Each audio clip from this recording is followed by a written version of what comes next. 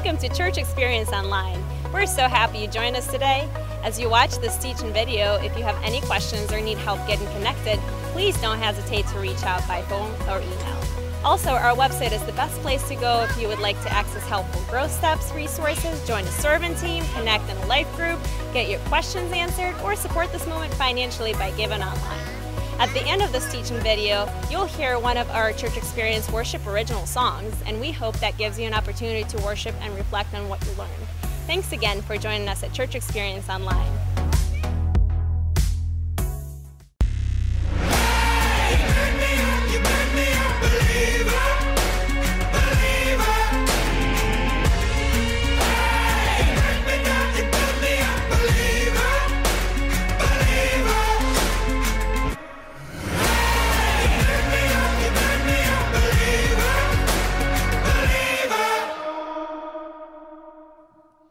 So there's a beautiful and amazing island about 400 square miles right off the east coast of Africa. It's between Africa and Madagascar. It's called Anjouan. And this island of Anjouan peaked the news recently. And the reason why it peaked the news is because researchers and scientists discovered something on that island that they literally could not explain. They couldn't believe it. And it wasn't a wild animal or some lost city. It was simply rocks. It was quartzite rocks. And the reason why it made news and the reason why it caused researchers to travel from around the world to study it is because from a secular scientific viewpoint on how the world was created over millions of years and how things evolved and all this, they could not explain why the quartzite rock, about a half a mountain of it, was on the island of Anjouan. There's no way from their perspective that should ever happen because they know how they believe quartzite was created and how over time it was made from all these different materials and how it was formed. And the raw materials for quartzite is not found on the substance of that island. There's no way. And so they start thinking, well, maybe over millions of years, continental plate drift and this tectonic plate drift, maybe that could be the reason why. But because of the volcanic materials on that island, and there was no associated crust on any continent that could have been connected. We cannot figure this out. They have their different theories and all this, and they're researching it. But what I really thought was fascinating about this article, though, was the final paragraph in it. And it said that one researcher, this is what nature presents sometimes. You know, it's something we consider impossible, but then we find it. And once we find it, here it is, we have to explain it.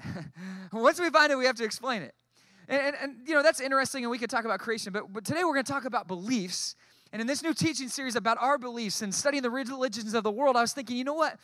If we started with a blank sheet of paper, like if you believe nothing and you could be born at the age you are now and with the mind you have now and you just, explain what you see in the world around you. Like you would very quickly come to the place that they came to. You would very quickly come to the place where you're saying, you know what? There are things in this life that seem impossible. And I don't know how they got here. I don't know how they exist or why they exist. They're problems of impossibility. And you would be tasked with explaining those things. And then you would have other big questions that you would very quickly come to. And these questions, the kind that keep you up late at night, like, where did we come from? What happens when we die? Like, what's after this life? What's the purpose of this life? Like, why are we here? Questions like, who decides between right or wrong? Is there an actual right and wrong? Or does it always change? Is it based on opinion? Like, does it matter? You know, what's right, what's wrong? Like, you would come to these sorts of questions, and you would have to decide what you think, what you believe on each of these very critical and core life questions. Religion, what religion is, it's a set of beliefs. I have this in your teaching notes. It's a set of beliefs that answer these ultimate questions. That's what religion really is. It's the best definition I came across of what religion is. It's a set of beliefs that answer those ultimate questions. And everybody has an idea of what they think the answers are to these questions. Some might simply say to some of them, I just don't know. But most people are not okay with leaving these ultimate questions unanswered. They might answer it through science. They might answer it through reasoning, through opinions, through what they read. But everybody, I came across one author who said everybody has a religion. And your religion might be a higher power. It might be a God. It might be that there is no God. I'm choosing to believe, someone might say that there is no God and it's all science, but that is itself a belief. That is, and some could contend, a religion because you believe that life just happened. So religion, it answers these big questions, and it's so important. It's so important what we believe, because what I believe really impacts how we live. And I'm so excited in this teaching series because we are going to learn more about what we believe, and we're going to put those roots down deeper, and we're going to be able to have conversations in a more fluent way with our friends who believe differently than we do, in a loving way, but in a more understanding kind of way, because we're going to see things a little different. We're going to mature in our understanding of what we believe, and hopefully that's going to impact how we actually live. Well, for many people, the thought that there is no God, that there's no creator, for many of us, I would guess that the vast majority of us in this room, based on the reason why we're here, would say that we agree that that's not a good answer. And the reason why the majority of the world's population is in some sort of religion is because leaving the big questions undone by there is no God, there's no higher power, there's no reason, it's a pretty dark existence. Because if you think about it, if you believe that this world is only the effect of an original cause that was an accident, it was just something that happened, however many millions or billions of years ago it just happened, and life just kind of evolved from that point, then what you also have to agree with, that there's no real purpose in life. You can make a purpose, right? I mean, you can find a purpose. My purpose is to love others and make the world a better place. But you have to agree that there is actually no purpose in life itself, no inherent purpose, because it was an accident. You also have to agree that when it's over, then from all what we know and understand, it's probably just over. And that's pretty dark. It's just the end. It's just life just kind of keeps evolving. Now you can make up, and then that's where you get into some religions. Well, maybe we get reincarnated somehow. We get to do it again or something. But my existence goes out into the atmosphere, and it gets to be a part of the next thing. But you really have to agree that if it was an accident, it probably ends the same way it started, and it's over. And that there's no purpose. And for most people, those answers to the ultimate question seem very dark. And they don't seem to match the significance that we see in life when you look into the eyes of somebody that you love. And there is such purpose. There's such beauty and diversity. And some of us would say, to those who say, I just don't have enough faith to believe, my answer has been many times to a friend, actually for me, it would take more faith for me to believe that this world is an accident. When I see how incredible it is, when I see the variety of of God's creation in the world and how intricate and detailed even the human body is, and just nature and animals and science and, oceans and waterfalls and mountains, all of that, it's just beyond, it would be a bigger leap of faith for me to say, that just happened. No matter how many millions of years you gave it to happen, it just happened. To me, that would take more faith than what I believe, that God created it. But either way, whatever your set of beliefs are, your friends' beliefs are, your family's beliefs are, it does come down to one word, doesn't it? It comes down to faith. And you've heard the classic illustration. You have faith, right? Even when you sat down in your chair today, you had faith because when you sat down, you didn't look around before you sit down and like, okay, let's give this a try. Let's see. Oh, okay, it worked. No, you just plopped down into your seat. You crashed down into it because you trusted that it was going to hold you. You had faith, and we all live by faith. We have this trust based on experience, reasoning, what other people have said. We have faith. Sometimes our faith can be misguided. Sometimes we can believe in things we don't realize that we've bought into. But we all have faith. There's a woman who had a lot of faith in our city just this last week, and again, she made news headlines, and maybe you heard about it. An alligator broke into her house right here in Clearwater. It's crazy. Did you hear the story? Check it out. It just happened. I got up at 3:30 to use the restroom, and as I came out, I heard this huge, marvelous crash, like the whole roof was falling in on the side of my house. And having had just a new air conditioner put into my attic, I decided the air conditioner didn't like the attic and was hitting my kitchen. So I headed for the kitchen, and as I got to the door to the kitchen, I had this beautiful face staring at me as though he belonged there. And this 10-foot gator was having a marvelous time sitting right in my kitchen. It had come in through the windows in my kitchen, had broken all the wine bottles, broken all the glass in the place, and he was now, I don't think he made it out without glass in him. I had 10 policemen and 2, whatever you call those, catchers. So for the next 2 hours, it took us to get that guy out of there.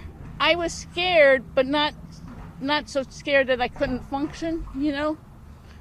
I was hyperventilating a little. So what I did was I went on the computer and played games to settle down. While he was in your kitchen? Yes. Well, I had to wait till the police got there. I couldn't do anything. My door was closed, and if I really wanted to go out back, I could have. So they let me out back, made me walk all the way around to the front to watch what's going on. So wait a second. So you're saying there's like an alligator in your house that's big enough to eat you in a moment, and he broke into your house, and you're saying you just like shut the door and went in the other room and played a video game? Like, that's faith, man. I'm telling you. That's some serious faith. Like, I would have waited outside. I would have waited at the neighbor's house. I'm just saying, like, that's faith, you know? You know, we have faith in life and the things that we believe, and we live. Here's what I'm trying to say. We function on faith. We do. Whatever our belief is in, we function based on our set of beliefs, our answers to the questions that we have. Maybe sometimes we don't care. I don't know. I don't care. I don't want to talk about it. But underneath all of that, which usually is a facade, by the way, with interviews, I don't know, I don't want to talk about it. Underneath that, there's a belief. I don't want to talk about it. But I have a belief. I have an opinion on a lot of things. And if push comes to shove and you make me respond, I'm going to give you some kind of a response to what I believe. And everybody's got those beliefs. But here's what's so important and why this teaching series matters. And I hope you'll be here every week as we go through this because, man, we're going to wrestle with some things that have huge implications, eternal implications. My beliefs impact how I live. The choices I make, how I lead my life, how I raise a family, what career I go after, how I do it, how I live. My faith impacts how I function in life. Well, because there's so many important questions out there and so many opinions, it's not surprising that we have a lot of different world religions. And of the 7.7 billion people on our planet, they say over 5 billion of them are part of the 4 top religions. Now, this is, I would imagine, a very loose, how do you survey 7 billion people? You don't. So it's very loose in the sense of Christianity, the biggest category here, you can see it, 2.4 billion people. It includes Catholics, Protestants, everyone who probably goes to church on Easter or says they believe or is in an area where they think that's a Christian area. But very broadly, 2.4 billion Christian, Islam, 1.8 million, Hinduism, 1.1 billion, and Buddhism, 500 million. So all these billions of people, a lot of big numbers, a lot of zeros. But the point being that most people in the world are considered a part of some religion. Now, they're all going to have you're going to have a scale of really devout, committed people in any religion, and you're going to have people who loosely affiliate or their parents believe, this kind of thing. But the point is, most people in the world are religious in some way, and especially a part of these core religions, and we'll study those and some others as well. But the point being that people have faith. People believe because the idea that there is no God, that there's no truth, that it's all an accident, it doesn't really matter. Like, people find a way to make it matter. They come up with rules and guidelines and beliefs and purposes because if I have no answers, that's really a dark reality. Now, there is, especially here in the West, there's a growing number of people. They put a label on them. They call them the nuns. People say, I have no religion. I have none. It doesn't matter to me. I don't want to be in that discussion. But even that is a set of beliefs, isn't it? I believe that there is no God. That means I have a belief. My belief is that there was an accident or there was science or whatever my reason is. But however you want to describe it and label it, doesn't matter. The point is I have a belief. So the fact that I have a belief means that I have faith because I believe in what it is that I'm saying that I intellectually believe. I have faith. And I want to look at a story today about a guy that Jesus talked about him. He had faith. He had belief in something, and that belief led him down a path that eventually got him to rock bottom. He hit a really hard spot.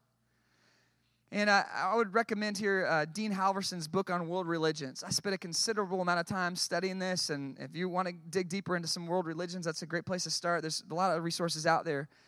But He pointed me to this scripture passage, gave some great insights, and I'm going to build on that today with today's message. And I just think that this story represents so well how many of us are living, maybe without even realizing it. We're allowing our beliefs to guide our life, and sometimes that's very good. Sometimes it can be destructive. In Luke chapter 15, verse 11, Jesus is telling a story, and he says this. He says, there's a man and 2 sons. The younger one said to his father, Father, give me my share of the estate. So he divided his property between them. Not long after that, the younger son got together all he had, and he set off for a distant country, and there he squandered his wealth in wild living. After he had spent everything, there was a severe famine in that whole country, and he began to be in need.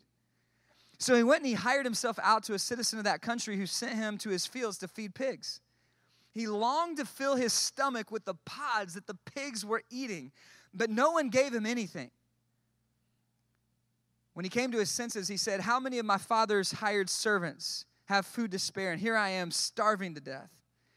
I will set out and go back to my father and say to him, Father, I've sinned against heaven and against you. I'm no longer worthy to be called your son. Make me like one of your hired servants. So he got up and he went to his father. But while he was still a long way off, his father saw him and was filled with compassion for him. He ran to his son, threw his arms around him, and kissed him. The son said to him, Father, I've sinned against heaven and against you. I'm no longer worthy to be called your son. But the father said to his servants, quick, bring the best robe and put it on him. Put a ring on his finger and sandals on his feet.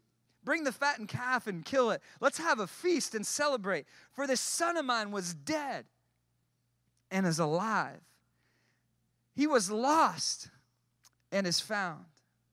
So they began to celebrate. This son of mine was dead and he's alive again. This is an amazing story of reconciliation, of love of the Father. But it's also a story of some poor choices that were made on some faulty beliefs. And this son, he believed that his current situation, it was apparently a very blessed situation. We know that there's affluence involved, and there's wealth, and his father has a home and an estate that's large enough that he has servants, there's an inheritance. There's plenty for this son to enjoy. But he had a belief. A belief was that my father's holding out on me, that I would be better off alone. My belief, if I'm in this son's shoes, is that if I could just go out there and get some for me, if I can go out there and get more for me and do it my own way, then I'm going to be better off. And he rejected his father. Now, it might not come out and say that he rejected his father, but look at his actions. He may have loved his father, but he rejected his father because he wanted to do it his own way. He rejected his father's financial advice. Father was going to give him the estate. He's going to pass it on to him and his brother, but here's the thing. He said, I want it now. I want to do it my way, how I want it. So give it to me now. He rejected his father's financial plan.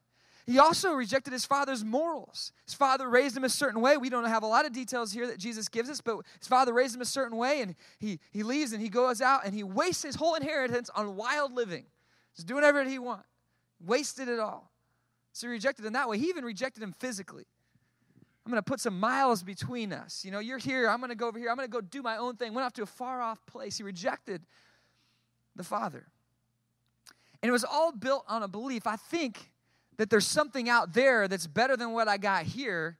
And my Father, he's keeping me from what I really need. And Jesus here, of course, is talking about the Father. A representative could be the Father in heaven, God in heaven. And I think we do that, don't we? I think it happens all the time.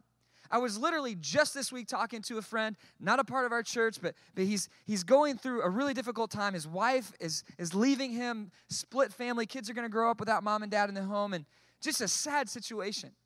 And he got gut level honest with me, and as he explained and unpacked the situation, what, from his perspective, it happened was his wife started watching the lives of other people who had more, who did more. And whatever that was, and that lust for the things of the world, the greed, got inside of her, and she felt like to leave her family, because her family's holding her back, and others are out there getting something she doesn't have. And so if I leave my family, then I go out and get it, then I'm going to be better off.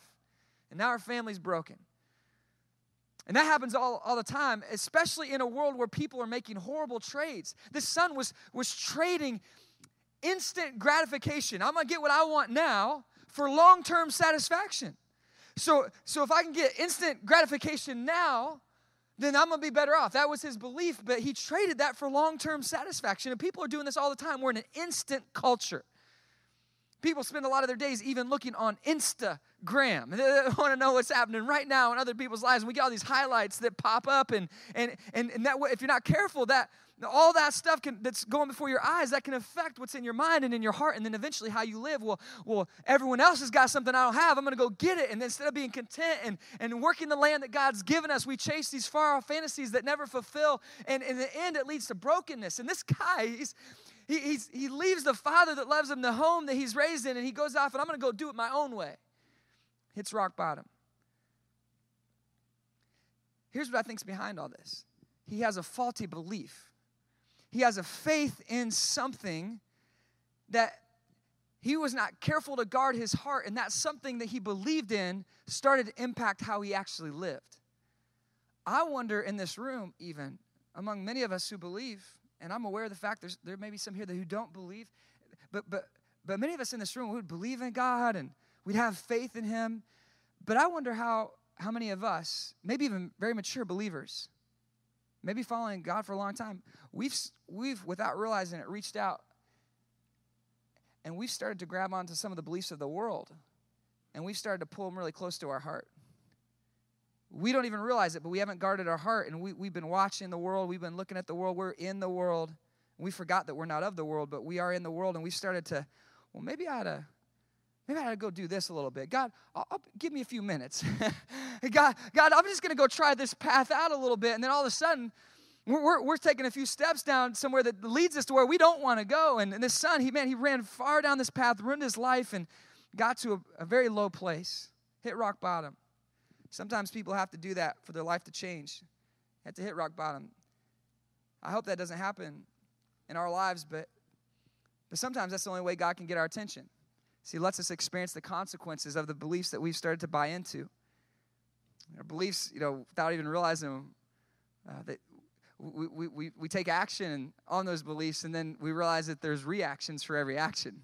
Do you know what I'm saying? Have you done this before? You believe something? Someone sold you on something? It's not a big deal. Just try it. And then all of a sudden there was these long-term reactions in your life, a chain reaction based on an action. And then you pay the consequence later, and you're fully in control of your choice. God gives us the ability to choose, but he does not give us the ability to always determine our consequences. So we choose an action, and then there's a reaction, and all that's from a belief. Like for just a little fun example, I had this last month, I got a communication from my internet company. I've had the same internet Wi-Fi company from my house for like 5 years, and they said, hey, you have a really old router, it's ancient, and we can give you a faster one. I really wasn't interested in that at first. I'm like, well, I do email, so it's like I don't really need high speeds. We stream some Netflix every once in a while, but cool. All right, it's going to be $5 cheaper, and it's new. Okay, whatever. And I thought they were going to come install it. And I get in the mail this box, I'm like, oh, seriously, I got sucked in. And so I got to open this thing, and there's way too many wires and stuff. And I'm not super techie. I can figure it out. And I'm on the phone with the guy, and he's like, well, connect the A to B and all this stuff. And we finally get it figured out. I'm like, whew, all right, finally. That was more than what I thought I got into when I agreed to this, but at least we're good. Okay, I'm like, good. I'm walking away. And then all of a sudden, the family of 6, you got, hey, Dad, my computer's not working. I can't get online. It's like, all right, let's go we'll put the new Wi-Fi in there. Okay. I can't print anything. It's like, oh, yeah, that's wireless too. All right. The little digital frame that we got from Christmas that gets, the pictures are nice. No, it's not online. My phone won't connect. The thermostat, I can't, everything is connected to Wi-Fi. I had no idea. I got sucked in. My whole world is, what happens if the internet goes down? You ever thought about that? We're done. Just go to an island. Go to Anjouan. Just move somewhere because your world's going to fall apart. I don't know. But I thought just this one, I was sold by a customer. We're going to just upgrade it. It's like hours, later, all the different settings and things that need to be changed and plugged in. See, one little belief, it's not a big deal. It's just an action. My action, if I'm not careful, is going to have some chain reactions. Here's all I'm trying to help with is maybe some of us in the room have started to believe something that could ruin us. This son, like, I'm going to be better off alone. I don't need the Father. Just give me mine now. I'm going to go get some. I'm going to make something of myself. I'm going to be successful. This world's going to recognize me. I'm going to be somebody. You have no idea the lies that are out there the devil's like a roaring lion. He's trying to destroy. But you have a Father in heaven who loves you. And he knows what you need, and he knows how to take care of you. And I just, as a pastor, when there's people I love and I see them go down a trail and maybe it starts out seemingly innocent, but you kind of see, because you've seen other people take that road and you see them take some steps and you think, man, I hope they don't keep going. And you try, but you have people in your life that you love. You see them take actions and you see the reactions. See, this is why beliefs matter so much. This is why this conversation matters so much, and it's in your notes, because I'm always living out my believing. That's why my beliefs matter, because I'm always living out my believing. My believing is the foundation. It's the kind of the rock of my life, and then whatever it is that I believe is going to determine how I live. So when my rock is God, when he's the foundation, when my belief is in him, I trust that he has my best interests in mind. So as I'm following him, as I'm living for him, he's going to determine my way, and he's going to lead me. He's going to bless me as I follow him.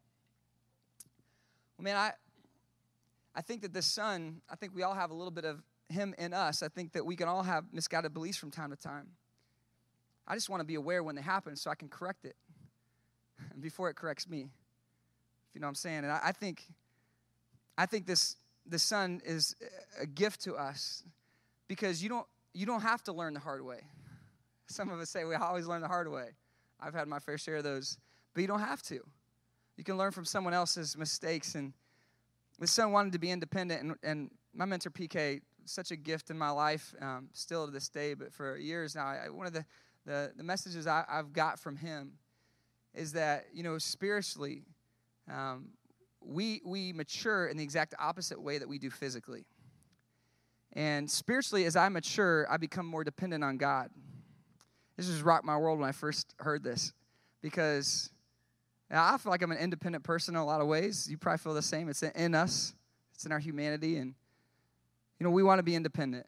In fact, when it starts out as a young child, as you mature in life, you get more independent. I got the car keys now. I can go places. I got my own apartment. Like I can kind of be independent as I get older. I remember when we got pregnant with our first child. We were so excited.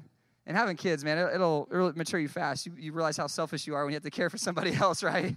And we had this baby, and so it's already starting to affect our life, and we're rearranging our house, getting a baby room set up, and we're planning on going on a trip. We're living out west. We're going to drive out to Denver, and we had this big vacation plan. We go to the 20-week checkup on the way out, and the doctor sets us down in the room after she does all the things and says, hey, listen, you guys aren't going on that trip.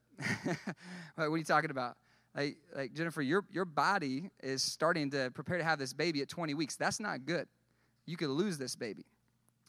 And so we were so excited about our first son. We're dialed in. Okay, what do you mean? What does this mean? She says, well, you're going to be on bed rest for a few months here, and you better just pray hard that this baby doesn't come early, because at 20 weeks, chances of survival are very small, and chances of blindness if they live, all these other things, like. You need to pray. So we get on the phone. We're everybody. Hey, pray for us. Our church, our family, everybody. Hey, pray for us. And people were praying. And we got to 24 weeks, and we celebrated that in 28 weeks. And we're praying for this little guy. And we're 30 weeks, 32. We get to like 38 weeks, and we're like, whoo! All right, everybody, you can stop praying. We made it. We're like in the safe zone now. 39 weeks, 40 weeks. She went like 2 weeks past due date. Come on, guys, stop praying. Like, we're so thankful, but like she's ready to have the baby now. And we finally have to put an inducement date on the calendar, and it's gonna be the next day. We go to sleep that night. We got the hospital bag packed, and we're sleeping. And I'm dead asleep. And Jennifer gives me that elbow, like, we gotta go. And I'm like, what do you mean? It's not till tomorrow. I'll go back to bed. She's like, no, my water broke. And I'm like, oh, yep, it did. Let's go. And so we grab the bag, and we run out the door, get in the car. We're driving for the hospital, and literally like a deer crossed the road where we live. There's a deer. I almost hit a deer on the way. I was like, we get to the hospital, cruise in there, and have the baby. And oh man, just a thing. And they placed my son. I've told them this before. They put Jalen in my arms, and I'm not. I have a deficiency in tears. I try, but they just don't come usually. But man, they just started coming. Like, this is my son. I was so happy. And man, what a great 2 days it was there in the hospital, because they have a whole team of nurses. Some of you work at the hospital. God bless you guys. They are incredible. Like, you just love on people and care about people. And they were like, hey, can we change the diaper for you? Yes, thank you. Can I get you a juice? Oh, thank you so much. It was awesome. It's like, we should have done this earlier. This is great. And like, they're just taking care of us. And then they say, all right, you guys sign the papers and you guys can go. And I really was like, wait, what do you mean? And they're like, well, you can go home. I'm like, okay, so you going to come with us? Right? Like, is there an instruction book? Like, they gave us, you sign the paper, you can go. I'm like, tell me what I need to know. I've never done this before. This is a life. Like, you're telling me, do you think I'm responsible? Do you want me to tell you some stories? I'm really, do you want to put a camera in my house? I'm okay if you spy on me. I don't need privacy right now. I need help. I really, but the thing is that they realize is that you have this, God's going to help you. You have this in you. You can do it. It's natural. You're going to be fine. But I didn't even know. They believed in me more than I believed in myself. And here's the thing. This child was so dependent on me and his mother. Those first few years, we had to feed the baby. We had to care for the baby. We had to do everything. Well, he's 11 now. He's about to turn 12. He doesn't think he needs me so much. He tries to beat me in basketball. He does all kinds of stuff. He's getting mature. There's going to be a day when he's like, I need the car keys, Dad. There's going to be a day when he's like, all right, Dad, it's been great. I'm moving out. I'm going to school or a good job, whatever. See, here's the thing. As we mature physically, we become more independent. But spiritually, it's the exact opposite. Because I start out and I'm in this wild living, do whatever I want, go wherever I want to go, I call the shots, I'm doing my own thing. But what I start to realize over time is that as I get closer to Jesus and I learn about him and I start to place my belief in him and my faith in him, I realize that I want to be dependent. Because his ways are higher than my ways, and his wisdom is greater than mine, and he sees timelines I don't see. He sees what's coming and what's been. He's been there every day of my existence. He loves me. He believes in me more than I believe in myself. So I want to be dependent on someone like that. God, I want you to lead me. I'll look at Galatians 5. Look at Romans 8. Walk in the Spirit. Live in the Spirit. This is what maturity is spiritually. I'm staying close to him. He's guiding me. He's directing me. I'm waking up in the morning. Spirit, lead me. I need your wisdom today, God. Father, please help me know how to live and honor you and please you. I become more dependent the closer I am to him.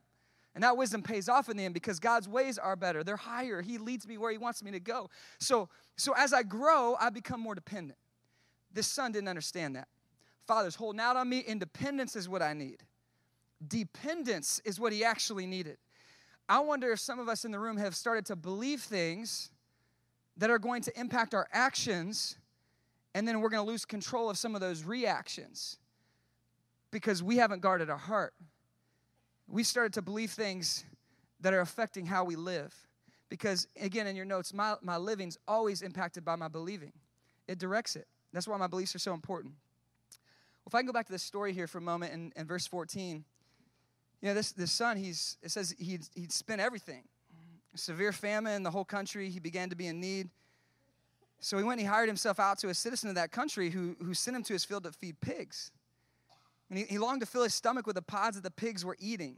So he's even here rejecting his father's religion. If Jesus, from a Jewish background, if he's telling the story about this guy, this parable. So if he's Jewish too, then he's even rejected his father's religion by being with these pigs and feeding them and wanting to feed off what they feed off. Like it's just so he's really hit rock bottom. He's wanting the food of animals, and he starts to reason.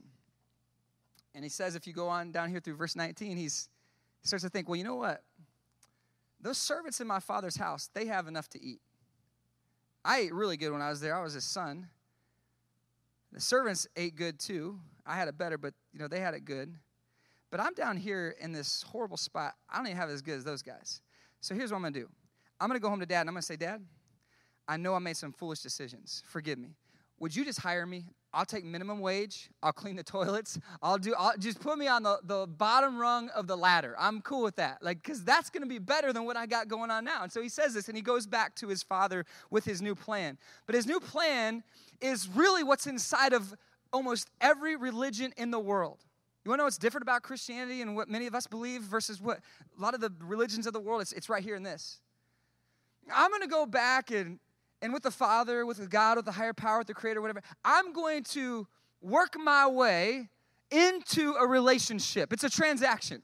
Now, whether it's 5 prayers you pray or attending some kinds of services or some higher enlightening or whatever it is, the things I do are going to define my relationship. It's performance-based. He goes back and he says, I'm not worthy. He's talking about his actions. My actions are not worthy. It's humbling to receive unmerited, unearned favor, forgiveness, grace, and just to say thank you.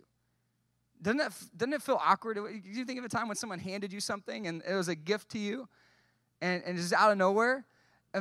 You're humbled, you're blown away, and you're thank you, but you kind of there's almost this, you feel bad. You have to humble yourself to receive it and say thank you because well, man, you shouldn't have done that.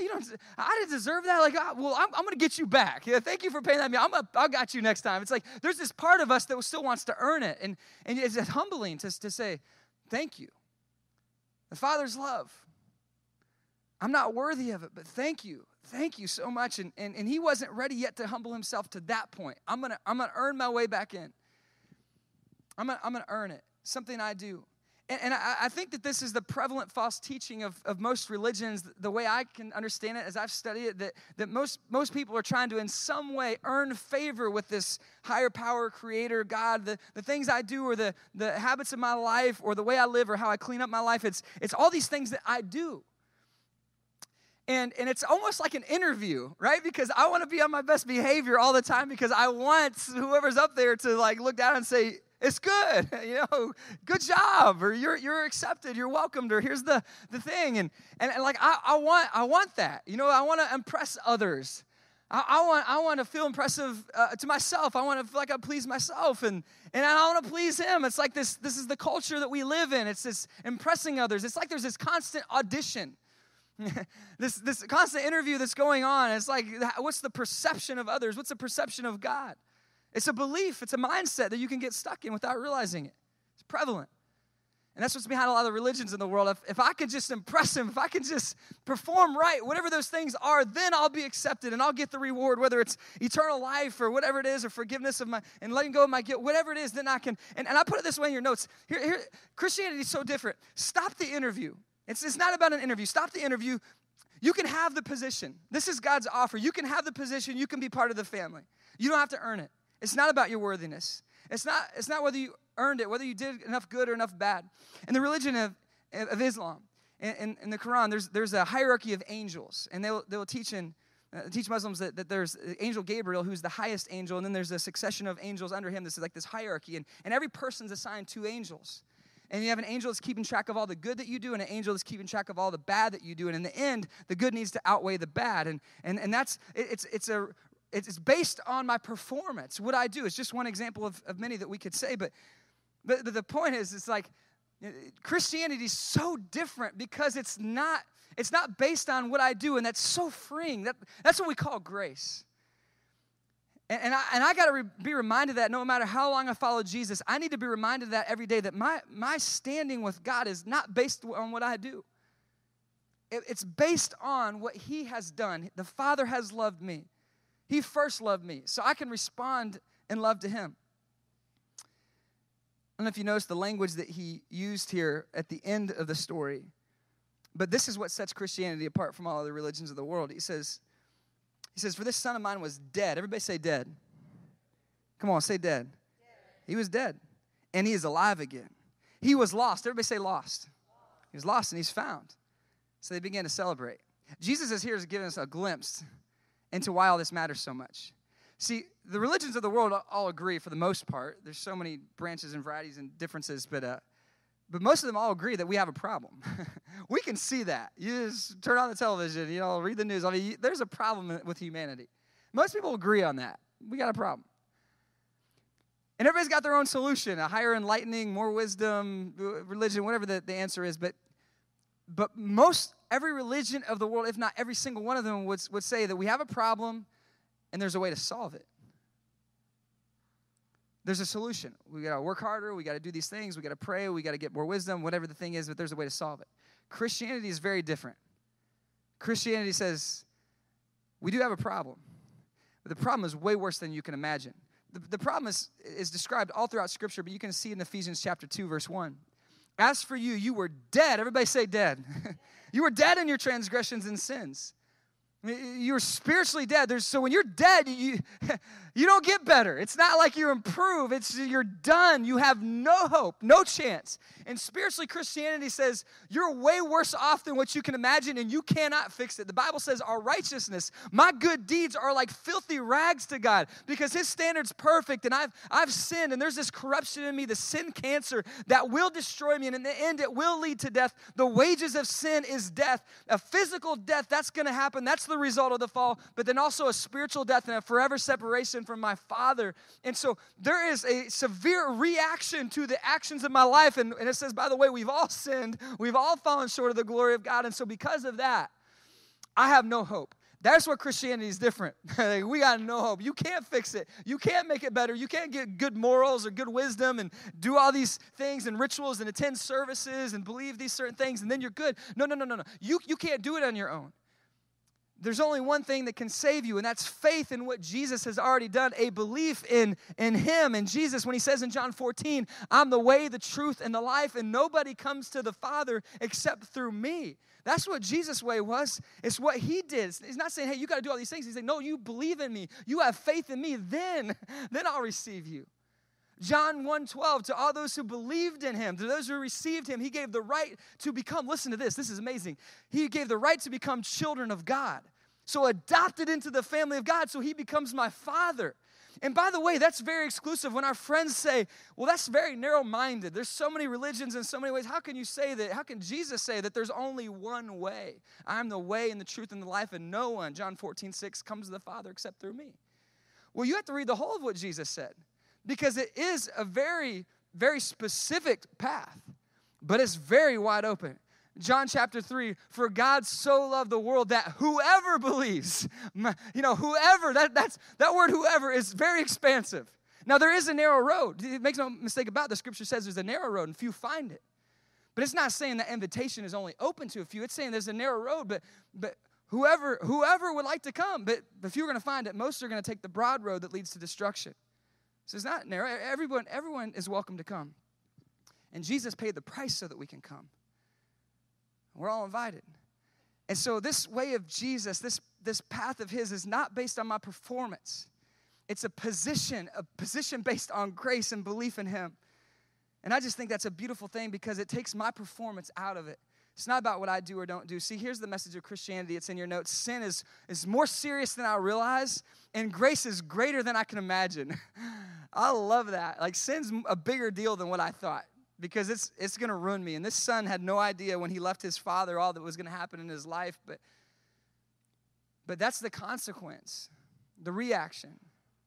But equally and more powerfully true, like a wave of grace that sweeps over all of the poor decisions I've made in life.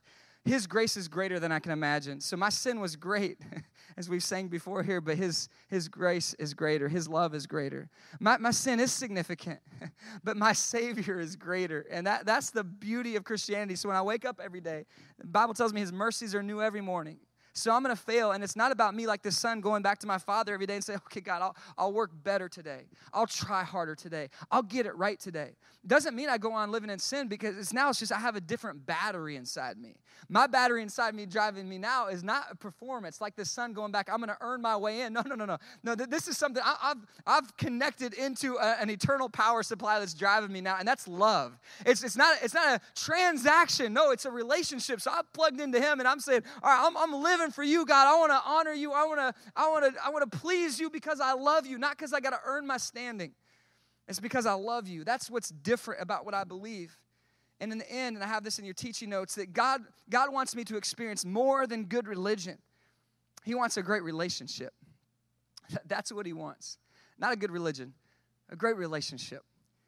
And I don't know, maybe today you came in and you have some set of beliefs, but you haven't yet placed your faith in Jesus and believed in him. And you got to get this square one, building block one in place if you want to, as we're going to go throughout this teaching series. And we're going to grapple with all kinds of questions, and we're going to learn so much, and we're going to study some of the religions of the world. It's going to be interesting and engaging, and I hope it'll help you just grow so much in your faith. But we got to begin with this one. How you doing in that? Have you been living like your faith is all about the grace of God, the love of God? Or have you made your Christianity even a religion where it's about your works? Because you can even make the icon of a cross an idol if you're not careful.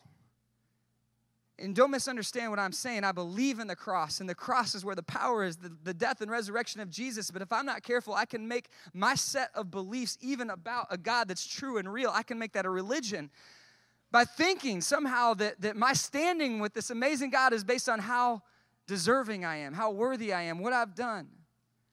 I still might do very similar things. I might still attend worship because he tells me not to give up worshiping together, but I'm not coming to worship every week because if I don't, then there's some eternal check mark and I might not get in. And what does he think? I'm doing, man, I love him so much, and I know he wants me to be in worship, and he wants me to be with my church family and to come together at the beginning of one week and the end of another and thank him for all he's done, who he is, and ask for his guidance and his love in the week ahead. Like, I know how important this is to my Father. My Father loves me, and I love him, and so I'm just doing it for different reasons. I might even be doing the same thing as I used to do, but now I'm doing it for different reasons. It's driven by grace. By grace. What fuels you? What motivates you? What drives you? I hope that it's based on love. My Father loves me. He gave his son for me. You know, that message of sacrifice is a message that people in the world relate to. And if you'll watch for it, you'll see the message of Jesus all over.